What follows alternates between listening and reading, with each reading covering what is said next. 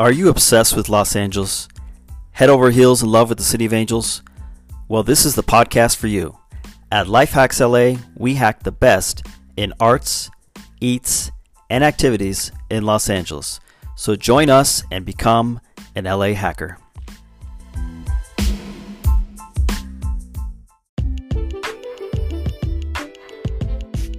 What's up, LA hackers? This is your host, Stefan, and welcome to episode number 76 of the Life Hacks LA podcast. All right, I've got another great interview for you today. You know, normally we try to keep things a little light here.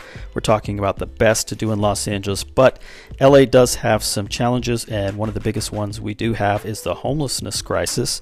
Is it homeless or homelessness? I don't know. I can never get that right. But anyway, our guest today is one of the most qualified people to talk about this subject because he has put in over 30 years in nonprofit organizations that help the most vulnerable in our society and the people who are struggling, and he was born and raised in LA. His name is John Mauceri, and he is currently the CEO of the People Concern, an organization that helps try to solve this problem of homelessness. So John and I go a little deep. This is a very sensitive topic. Obviously, everyone has their opinions, but I think it's really important to listen to someone who's actually in the trenches. I got my opinions about the whole situation, like we all do. It's something we're all dealing with, and John shed some light to me personally. I think it's important to listen to people who actually are involved in the day-to-day. I mean, you can form an opinion off of an experience that you've had or something you've read, but it's a lot different when you talk to someone who's doing it every single day. So John gives some great insights, and he also gives us some ideas about how we can finally solve this problem and how you can get involved to help do that. So I hope you enjoy this interview with John Mauceri from the People Concern. And I don't have a special hack for you today because I don't really have a hack on this subject, so I won't be doing that at the end of the episode, but we'll do that again when we pick it up next week. Okay, so enjoy this interview with John Mauceri of the People Concern.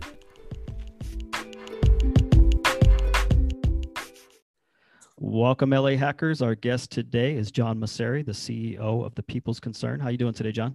Good. It's nice to be with you, Stefan. It's a fantastic, beautiful day in Los Angeles, right? Yes, it is. Sunny and warm. So are you working from home right now, or are you? No, I'm at the office. Oh, okay, cool. Yeah, I've just been converting my bedroom into my home office. It's kind of strange time we're in right now, right? Absolutely. Okay, so John, we're going to talk about a situation that affects everyone in Los Angeles, the homeless crisis, and it's a huge, huge issue. But before we jump into that, tackle that big problem, I thought we'd learn a little bit more about you. Where are you from originally, and how did you make your way to LA?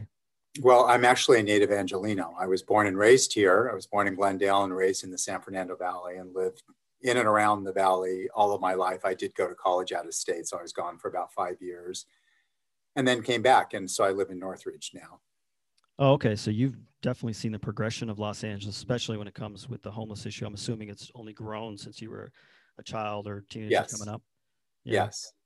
So can you talk to us a little bit about how you got involved with that type of situation? Like I mentioned at the top, you're the CEO of the People's Concern, an organization that you're going to tell us more about. But what got you involved in that type of work to begin with?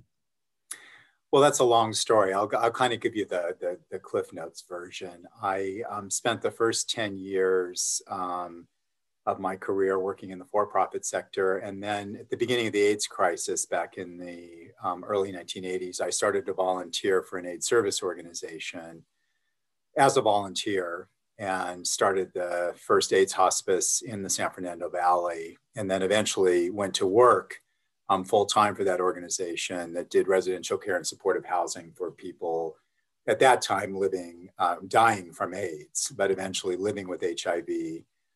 And then in 1999, I moved to what was then the Ocean Park Community Center, OPCC, based in Santa Monica, because I always wanted to work with poor and disenfranchised people, and OPCC served people experiencing homelessness as well as victims of domestic violence. And I have been at the agency since then. So I've been here. This is my 22nd year here. The People Concern was formed a little over 4 years ago in the merger between OPCC and LAMP Community.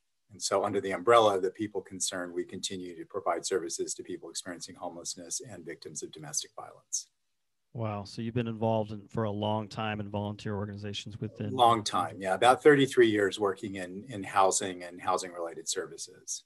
That's amazing. So there's very few people that know it as well as you do that we could have on here. So well, I don't know about that. There are probably very few people that have been working in the field as long as I have. So for sure in Los Angeles. Yeah, and it's such a complex issue. So let's jump into the homelessness issue. And like I said, it's obviously very complex, but just from a broad perspective, because, as an Angelino, someone from the outside looking in, we kind of hear about all these programs and money and attention being thrown at it to solve the issue, but it just seems like it continues to grow from someone on the outside looking in. So just from a broad perspective, like, why is that? Well, there are lots of reasons for the growth of homelessness in Los Angeles. I mean, fundamentally, it's a lack of affordable housing. We have not been building enough housing and not enough affordable housing for decades. And so we live in a very tight and expensive real estate market. And the cost of housing has continued to rise. Wages have not continued to rise at the same rate. And the housing stock has not continued to expand. So in a lot of ways, it's the perfect storm when you have economic downturns, or when you have people who are severely disabled, people living with serious and persistent untreated mental illness, substance addiction, survivors of domestic violence, chronic health conditions, people who are working and are paying much more than 30% of their income for housing. So we have a lot of people in Los Angeles that are paying 60, 70, 80% of their income in housing, and they stop working or they lose their income, or their income is even reduced, and it doesn't take very much to push them over the edge. So it's a confluence of all of these factors. It's not just any one thing, but we've seen an explosion of visible street homelessness, certainly over the last 5 years, in areas where it was historically confined to downtown in Skid Row or pockets on the west side or in South LA. I mean, we've had encampments and street homelessness for decades in Los Angeles, but not to the scale that we see it. Certainly not when I was growing up here in Los Angeles. I have a 21-year-old nephew who has grown up in a generation that is very accustomed to seeing wide-scale street homelessness. That was not true when I was, growing up in the Valley. You didn't see certainly large numbers of encampments or vehicles or anything like that. Occasionally you'd see a homeless person here or there. So the lack of housing, economic forces, and then the social safety net system has really been shredded over the years. And so de facto service providers like the People Concerned and our colleagues working in the field, have sort of become the catch net for people who are struggling with many, many challenges and barriers in their lives and find it very, very hard to afford to move into housing. Yeah, those are some great points. Just in the 12 years that I've been in Los Angeles, I've seen it explode. And you make a good point when you say the visible homeless, because I'm sure there's a lot that we don't even comprehend that problem is going on. We, as Angelinos, we're just seeing what we see on the street. But I'm glad you pointed that out, because there's probably a lot of people that are homeless that we never even see, and we don't register. We're just thinking about what affects us. Like you walk by Skid Row and there's tents, right. and now that's kind of spread into these neighborhoods, and it's really definitely increased just in the last 5 years, like you said. Now, one of the things that I hear about a lot with homelessness is it's kind of like a political football. So one side says it's because of this and this, and the other side blames it on the people. And, it's kind of this back and forth, but it just seems to be like a more complex issue than that. And you went over a little bit, like the cost of housing is crazy here, but also you can't categorize everyone because they're in different situations. There's people who are mentally ill. There's people who are addicted to drugs. There are people who are just struggling currently. This is just from what I've observed. There's people who maybe have come from an abusive situation. And then there's also like this influx of people who aren't from Los Angeles that seem to be drawn here. So am I missing any major categorizations? And what do you think of that? What I just said about how it's not a simple thing where you can just put every person who's homeless in the same box like people seem to want to do. Well, you're right. I mean, I really, I despise the term the homeless because it makes it sound like every person experiencing homelessness, that they're a homogenous group of people, and they're not. People experiencing homelessness are as diverse as the general population. And as I said earlier, there are a lot of things that contribute to people becoming homeless. So, yes, we have people who are victims of domestic violence and are leaving those abusive relationships and end up on the streets because they don't have any other resources. We have people who have struggled with mental illness perhaps all of their life or most of their life and find themselves in a situation where they've lost their housing and they're on the streets. We find people who are struggling with substance addiction. We find people with chronic health conditions. We find people who are seniors. We have people who, have lost their spouses or their partners. They have overwhelming medical bills. They lose their jobs. So, if you've seen one homeless person, you've seen one homeless person. That doesn't mean that there aren't similarities for people who are experiencing trauma in their life. But it is not fair to say or accurate to say that every person is homeless because fill in the blank, or that every person who's homeless is mentally ill or substance addicted. I think one of the challenges, frankly, and one of the frustrations that Angelenos feel is that, visible street homelessness is often manifests sort of every negative stereotype and characteristic that are attributed to people experiencing homelessness. So, you see a high level of mental illness and people in full psychotic breaks. You see people, using drugs or selling drugs in encampments or on the streets. And so the assumption is, well, every person who's homeless is like that. People are choosing that lifestyle. They want to be on the streets. They don't want to be housed. What I can tell you is I've worked with thousands and thousands of homeless people over the years, and I have never heard the story, of someone who said, I had this great life. I had money, I had a job, I had family, I had relationships. And one day I just woke up and decided to throw it all away and go live on the streets. I have never, ever heard that story. I've heard a lot of people say, I had a great life, and then this happened or that happened. And it's often a downward spiral in someone's life that leads them, to homelessness. And often, people struggle with challenges in their lives. We have lots of our housed neighbors who are struggling and living with mental illness, but they have access to treatment. They have access to medication. We have lots of our housed neighbors who are doing drugs or abusing alcohol or doing whatever they're doing.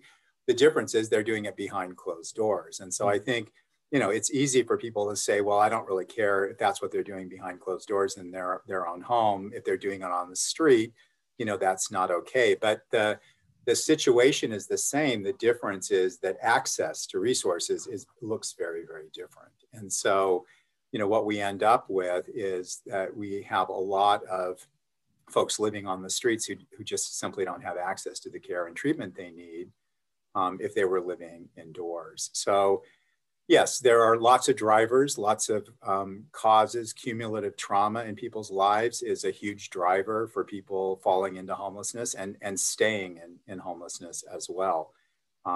So it is complicated. If it were simple, we would have solved it a long time ago, but it's not simple.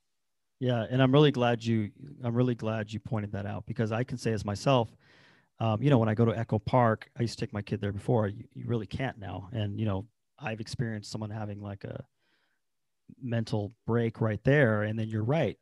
I feel like I'm a really compassionate person. I want to do whatever it's in my power as a law abiding tax citizen to help these people and to also help the city. And, when you experience that situation, you're with your kid or something, and there's someone having a psychotic break and you feel like they could be a danger to you or your family, it makes you angry. And you're right. You kind of start to lump everyone into like, oh, the homeless are bad. The homeless are causing these problems. And, so, I mean, I think some people take that to even higher extremes where they just blame everything on that. Right. But it's a good point that when you witness someone that you might perceive as dangerous or really having a psychotic break, I guess is the way you phrase it is the best way to put it. You have to, remember that that's not everybody. Well, that's correct. And I think we have to be honest and not minimize how scary that is for, residents. Of course, I'm not saying that anyone should put themselves in harm's way, whether it's a person experiencing homelessness or just anybody having a psychotic break. Of course, safety is important for everyone, for the community generally. And I think one of the things that has been really difficult for Angelino, especially over the last couple of years, is that we've seen an explosion of visible street homelessness. And a lot of those, behaviors on the street are very scary, to people. And I think that the flip side of it that you identified, Stefan, that's also important is not to label every person experiencing homelessness as, oh, those people, all of them are just like that, fill in the negative attribute, because that simply isn't true. People on the streets are far more likely to be victims of crime than to be perpetrators, of crime. They're far more likely to experience, harm, to their bodies, especially women who are living on the streets have a much higher incidence of physical and sexual assault. So homelessness is not a good state for anybody. I mean, first and foremost, for the people experiencing it, it's not good for the community. It's not good for residents, for businesses, for tourists. It degrades the quality of life for everyone. But I think this idea that everybody who's homeless wants to be homeless, chooses to be homeless, and doesn't want housing is simply not correct. It's just, that's factually inaccurate. So is there a way to go for low-hanging fruit? I want to say help the people who want help, because there is a percentage of people who have mental issues, and it's going to be much more difficult even if you provided a place for those people. And I that on a much deeper level than I do, but is there a strategy where you help the people who want help first, or is that going on right now, or is it just kind of trying to tackle the whole problem all at once? And just no, it is going on right now. I mean, the service delivery system has several components. And again, I think and I appreciate you asking these questions, because it isn't always so obvious to people from the outside. I think what people see is the problem's getting worse. And look, I hear this as a service provider all the time. The problem's getting worse, nobody's doing anything. And yet we have, hundreds of staff that are working really, really hard every single day in street outreach and engagement, in our interim housing facilities, providing mental health services. And, we're supporting over 2,300 people in permanent supportive housing every single day. As I'm speaking to you now,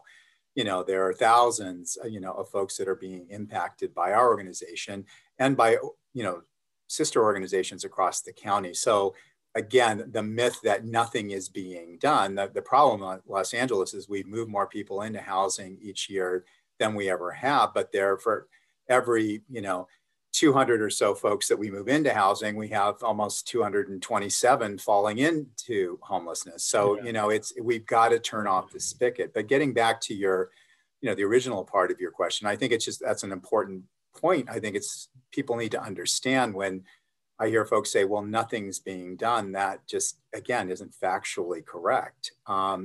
So there are different components of the system. Let me kind of just briefly break them down. So there is a significant amount of money being put into prevention services. So to really help people who maybe are just experiencing a temporary economic change. So somebody loses their job, for instance, and they may be on the brink of being evicted. So there are resources to help them preserve their housing and not be evicted. There are maybe people who have just lost their housing, and so we want to move them off the streets and into some kind of temporary housing until they can get their incomes up, find housing on their own, and be able to pay the rent. And then there are folks that we work with that have been out on the streets for a very long time. And, those folks take a lot longer to engage, are going to need a lot more intensive support in order to connect them to housing and services. The system is really designed to be able to have various touch points, along the spectrum. Obviously, if we can keep people from becoming homeless, that's far more effective for those individuals than it is to allow them to become homeless and then try to pull them out of homelessness. And frankly, it's also far less expensive. But the reality is it's not either or. You need to do and both. We need to work upstream. As I said earlier, we need to look at creating and building more housing, and also look at the systems that are dumping people into homelessness and the reasons for that, and turn that spigot off. At the same time, we're working on the back end for people who are already on the streets and who need to be moved, off the streets and into housing with an appropriate level of support to keep them housed. Now, you mentioned, of course, the most famous area with this problem is Skid Row, and Los Angeles is pretty much famous around the world. My understanding is that it started that way because of the services that are provided there draws people to it. Is that true? And if that is not true, then forgive my ignorance because I don't know. I mean, I'm just a typical person who lives here and just hears what the media feeds me. Yeah. That's why I wanted to have you on, frankly. Yeah. So you could dispel some of these myths.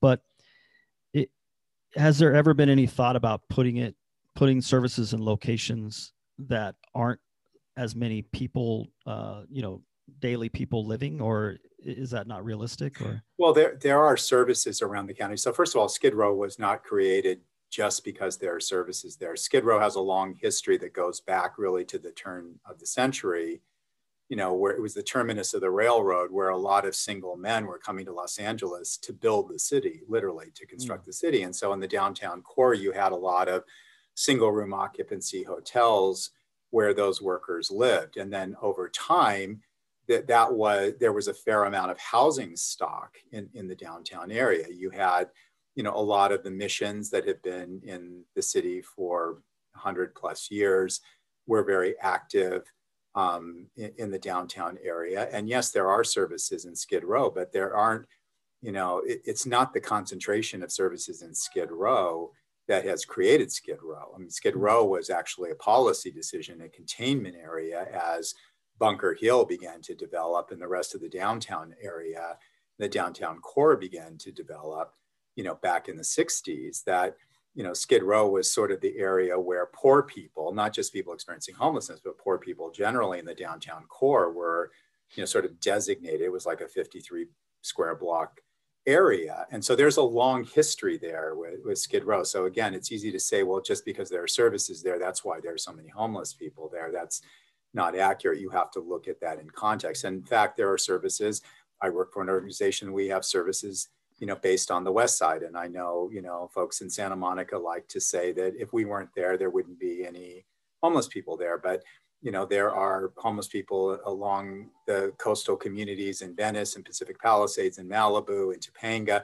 There are people experiencing homelessness everywhere. So It's not just this idea that, you build it and they will come, and it's only because of services that attract people. And we see with the explosion of street homelessness, as I said, I live in the San Fernando Valley. There are services in the valley, in certain areas of the valley, but the valley is a very large geographic area. And there are very large encampments in and around my neighborhood, and there are no services proximate to where I live. And so it is not just, services that attract people.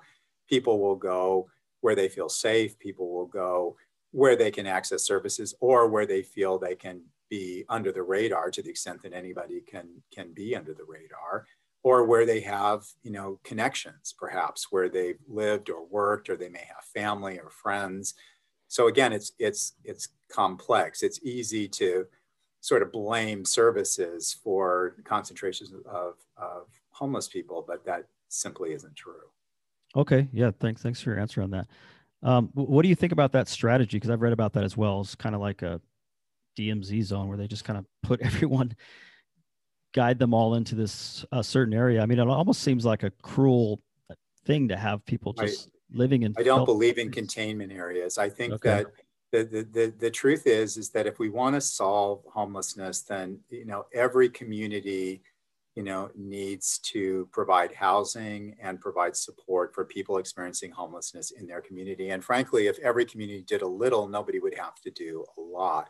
And I think we've seen that play out, time and time again. For instance, when I've, been to neighborhood meetings over the years where people will stand up and be very angry and, complain about people living on the streets. And then, someone wants to build affordable housing to move those people off the streets, and the same people will scream and yell that they don't want housing. And frankly, we can't have it both ways. You have to decide Sorry to I'm sorry. interrupt. Sorry to interrupt. I used to live in San Pedro, and that was a huge thing Yeah, because there's yeah, a huge homeless population there, and they were arguing about. I think they put it up some housing for them, but then half the community was so against that. But the problem remained. If you don't, they were saying that if you put up the homeless services, more homeless people will come. But if you don't do anything, then the people that are there living on the street are going to stay there. So it was really like a hotly contested. yeah. Well, what we've seen is when you build affordable and permanent supportive housing, it actually improves neighborhoods. It improves the quality of life for the people, the residents in the neighborhood, and also you don't have people living on the streets because those are the choices. If we don't want people living on the streets, we have to move them indoors. We have to house them. And so, as I said earlier, people have to decide what they want to be angry about because you can't have it both ways. You can't be mad that people are on the street and you can't be mad that you want to house them. And I know the answer to, a lot of folks is, well, I'm not against housing, but don't do it here, put it Yeah. someplace else, and if every neighborhood, was building affordable housing, then people would be integrated into the communities where they're experiencing homelessness and often have a history or a connection to those communities. And then you don't have large concentrations of people on the street or large concentrations of, affordable or permanent supportive housing in particular areas or, communities. Yeah, that's a great point. I mean, if you were able to spread it out within every community, then the problem would be lessened by so much right there. And you're absolutely right, because I can just think off the top of my head a bunch of communities that push back hard on that and definitely are doing their part. So the natural evolution is those people from those communities are just going to be drawn to the places that do have those services. So that's a great point, John. Now, another thing I wanted to ask you about is we've kind of seen in Los Angeles, there's a big trend going on. Well, I don't know if it's a big trend, but you hear about it a lot. People saying, okay, LA used to be a great place to live, and now I'm moving. And I hear that a lot, because of what I do. And the number one thing is cost, of course. People are saying, oh, the taxes are too high. I'm moving to Texas or I'm moving to Vegas. Number two that I hear is the homeless crisis. They say they're getting tired of it. So, is there anything we can say to those people? Like, is it something that you think is going to be around forever and it's just a matter of managing it, or is it something that we can resolve in a reasonable way? And I don't mean like no person without a house ever, because that seems almost impossible, but in a way that other cities have seem to have not have it to the level of Los Angeles. Well, I believe that homelessness can be solved. Completely. I think, yeah, I do, yes. And that's not Pollyanna, and it's not because, I'm sort of shilling for the homeless service, industry or for my organization. I wouldn't have spent, half of my life, doing this work if I didn't believe that it was possible actually to end homelessness. We know how to do that. This is not, there's no great mystery here. What ends homelessness is our homes for people. We have to build more housing with the appropriate level of services, to support those individuals so that they remain housed. And we have to, stop the inflow. So working on prevention, but also looking at systems that dump people into homelessness. Now you say, well, that's, sort of grandiose, how do you do that? Well, first of all, we have to make up our minds that, we need a warlike mentality, on this issue. And I don't mean declaring war on people experiencing homelessness, but I mean, we need the mentality that this is a solvable problem. We need the political will to get it done, and we need the resources to be able to do it. If we will, kind of marshal the political will and the resources, we can build, housing. We have to find ways to scale and sustain housing. The current cost of construction is very high and it takes too long. So we have to streamline those processes. And there are, ways of doing that, working with innovative financing and construction that actually can get the per unit cost down. So we need to double down on those strategies. We need to make the entitlement process faster and easier. We need to get over the idea that, neighborhoods can, if they object to projects that by and large can be built by right, that we're going to have to, reshift that narrative. As I said before, Stefan, we have to decide what we're going to be angry about. And so, for homelessness to continue to grow on the streets, it degrades the quality of life for all of us. Nobody has a vested interest in maintaining the status quo.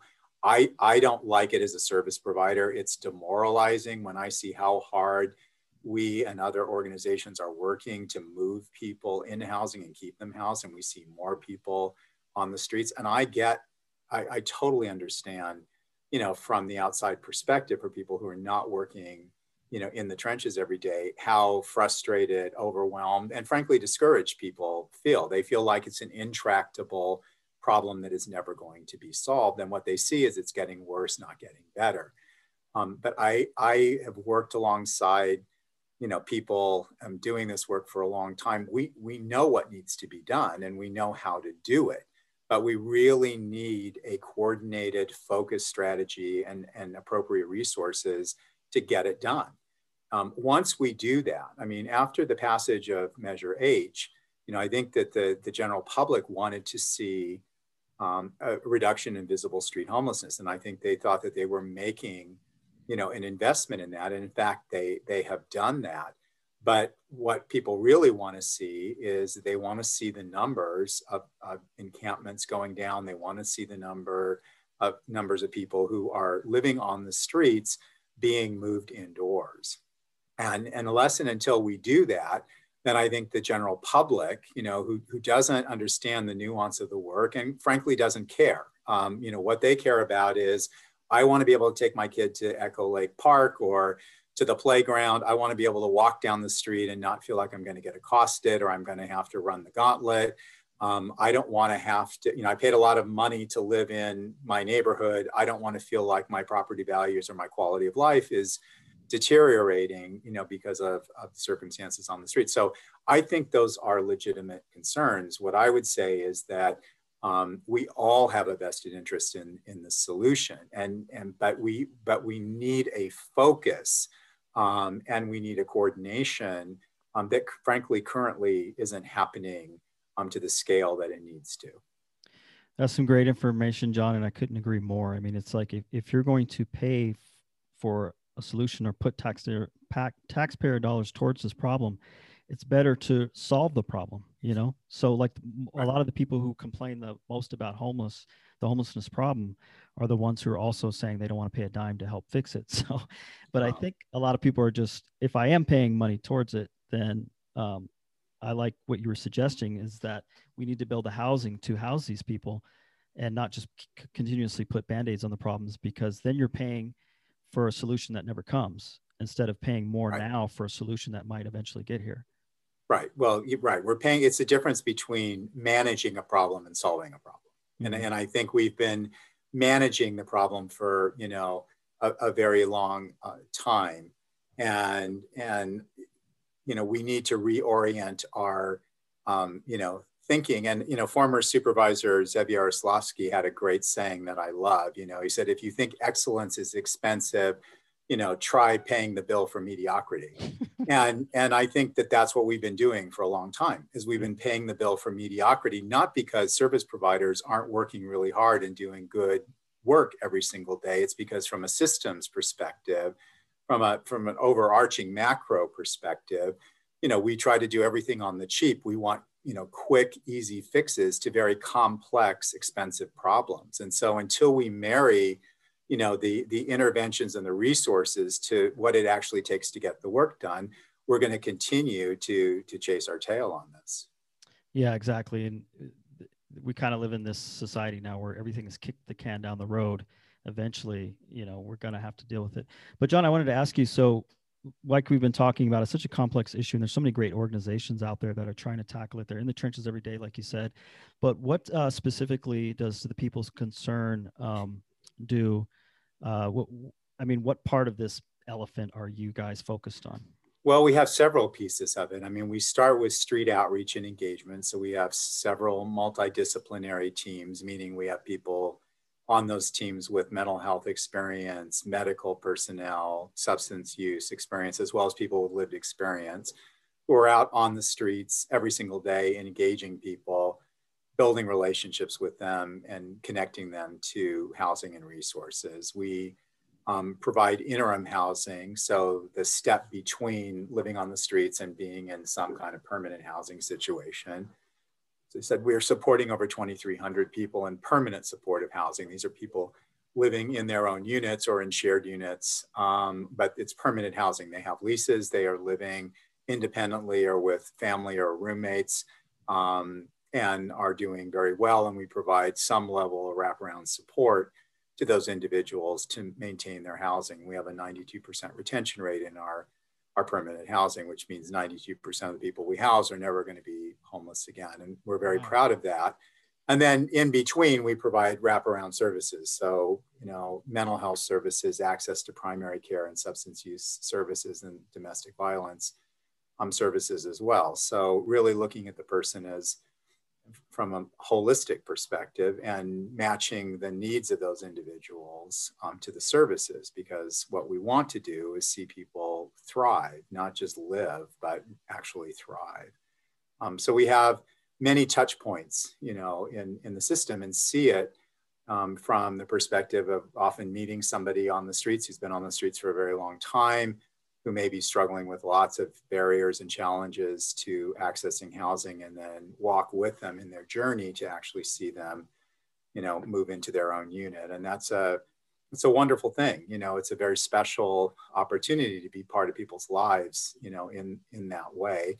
And we also see, the ravages of, what poverty does to people, what domestic violence does to people. And, that's not always pretty, and it's not always easy to overcome, that trust, building trust, people who've been in and out of systems, in and out of institutions, often for, a good part of their life. It's really hard to overcome a lot of those barriers. So I think, for many people listening to this probably think, if you were on the streets and our team approached you and said, hey, we'd like to talk to you about housing, we imagine we'd jump into their arms, right? And say, yes, I've been waiting for you, but that's not actually how it works most of the time. Sometimes we get that reaction, not people jumping into our arms, but people are, sometimes more receptive, but often it takes a long time to build that trust. I sort of, describe our outreach teams as engaging in relentless engagement, that there is, you keep going back and keep trying to build rapport and keep trying to find that opening with people that is going to encourage them, to want to take the next steps. But it's not easy work. And we should not fool ourselves. And, the fear and experiences that you've had, with people, we are confronted with that every single day. And so, you can imagine how challenging it is to be able to suit up and show up and continue to go back every day and engage people. Yeah. Now, is that part of your Together We Can, you have a grassroots campaign going on right now called Together We Can End Homelessness that empowers local communities to take action towards helping end homelessness. Right. Is that something you take volunteers for? Yeah, absolutely. So that's a campaign that was started actually by a group of volunteers. What we wanted to do is really engage more people, in this movement and homelessness. I mean, we want to engage people who become advocates, will become supporters, donors in some cases. But really, I mean, many of the questions you've asked me, today come up all the time. And people, I find most Angelenos are actually empathetic, and they want to help, but they're frustrated. Some are angry, but most are frustrated and they don't really know what to do. And so we started this campaign as a way to engage, people on a broader spectrum, who would say, hey, I don't know much about this issue, but I care about it, or I want to learn more. Or maybe I do know a lot about this issue and I want to help, in some way. And so our hope is, that through the campaign that we'll build an army of volunteers and advocates and supporters who, will want to engage in this work in a positive way and help make positive change. Not just complain about the problem, but actually help us solve it. Yeah, that's awesome, John. And I encourage everyone out there, just like you said, I mean, if you want to solve the problem, be part of the solution. Like for me, it drives me crazy to see litter. Like I go to the beaches a lot, I go hiking a lot. So I'm putting together a group that's going to go do cleanups. And now I'm really, you said it. Why don't I get involved with this situation? So we got to go out there. We love our city. We've got to go out there and get involved. So, John, this has been a little heavy. Like I told you in the beginning before we started recording, we're usually kind of light, like what to do in Los Angeles. But I'm excited for your answer to this question because you grew up in LA, so you see. I wanted to ask you, what would you consider your perfect day in Los Angeles? And I'm talking about when everything's back to normal, pandemic's gone. You got the day off. Your cell phone's turned off. You leave it at home. Where would you go and what would you do to make it John's dream day in LA? So I am a horseback rider. So I think I would start at the stables at near Griffith Park and ride on the trails, go up in the hills of Griffith Park, somewhere near the observatory, as close as we could get on horseback. And I know there's limitations, but I would ride as far as I could and maybe walk the rest of the way, not leaving the horse behind. And assuming this is a sunny, clear day, and connect with nature. And then I think I would finish off with a walk on the beach in Santa Monica and probably dinner at the Lobster Restaurant, which is one of my favorite places. It's right there on the pier and overlooks the water and is a great place to watch the sunset. So it's kind of, the best of Los Angeles, right? The mountains and the beach. And didn't get to the desert, but I only have one day. So. Well, it is a fantasy, right? But I've got to try out that lobster place. So you're talking about that kind of famous one that's right on the pier? It's right on the pier, right? It's right on Ocean Avenue and the Santa Monica Pier. It's as if you're walking up to the pier. It's to the left of it's not actually on the pier. It's adjacent to the pier. It's on the left-hand side if you were looking straight down the pier. But yeah, it's great. One of my favorite spots. I'll have to add that to my list. All right, John Mauceri, CEO of the People's Concern. I thank you so much for coming on, my friend. Where can people go if they want to know more about you, they want to know more about your organization, and they want to volunteer, they want to give money, and they want to help? Where's the best place for them to go? They can go to our website, which is www.thepeopleconcern.org. And that's, you can click on there, and there's everything you'd want to know about the agency, volunteer opportunities, donations, getting involved, more about the Together We Can End Homelessness campaign, and more about our work. So thank you for having me on. I really appreciated being with you today. All right. Thanks so much, John. We really appreciate all the work you and your organization do. And thanks for answering our questions. And I'll put the links to everything you just said as far as people getting involved down in the show notes. Take care, John. Thank you. Thank you. Bye.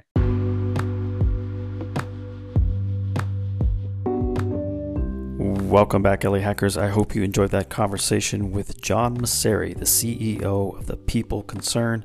A little bit of a heavier topic than we normally get into on this podcast, but of course, it's one of the most major issues affecting Los Angeles, and we all need to start taking a closer look at it, getting different perspectives, and seeing what we can do to help. Really want to thank John for coming on and for all his hard work that him and his team do to try to tackle this complicated issue. And in our conversation, he definitely shed some light for me personally, and I hope you learned a little bit more about the issue and the different layers of complexity that he was able to share due to his over 30 years of work in Los Angeles, helping organizations like that. Okay, and if you want to find out more about what they're doing over there, just go to thepeopleconcern.org.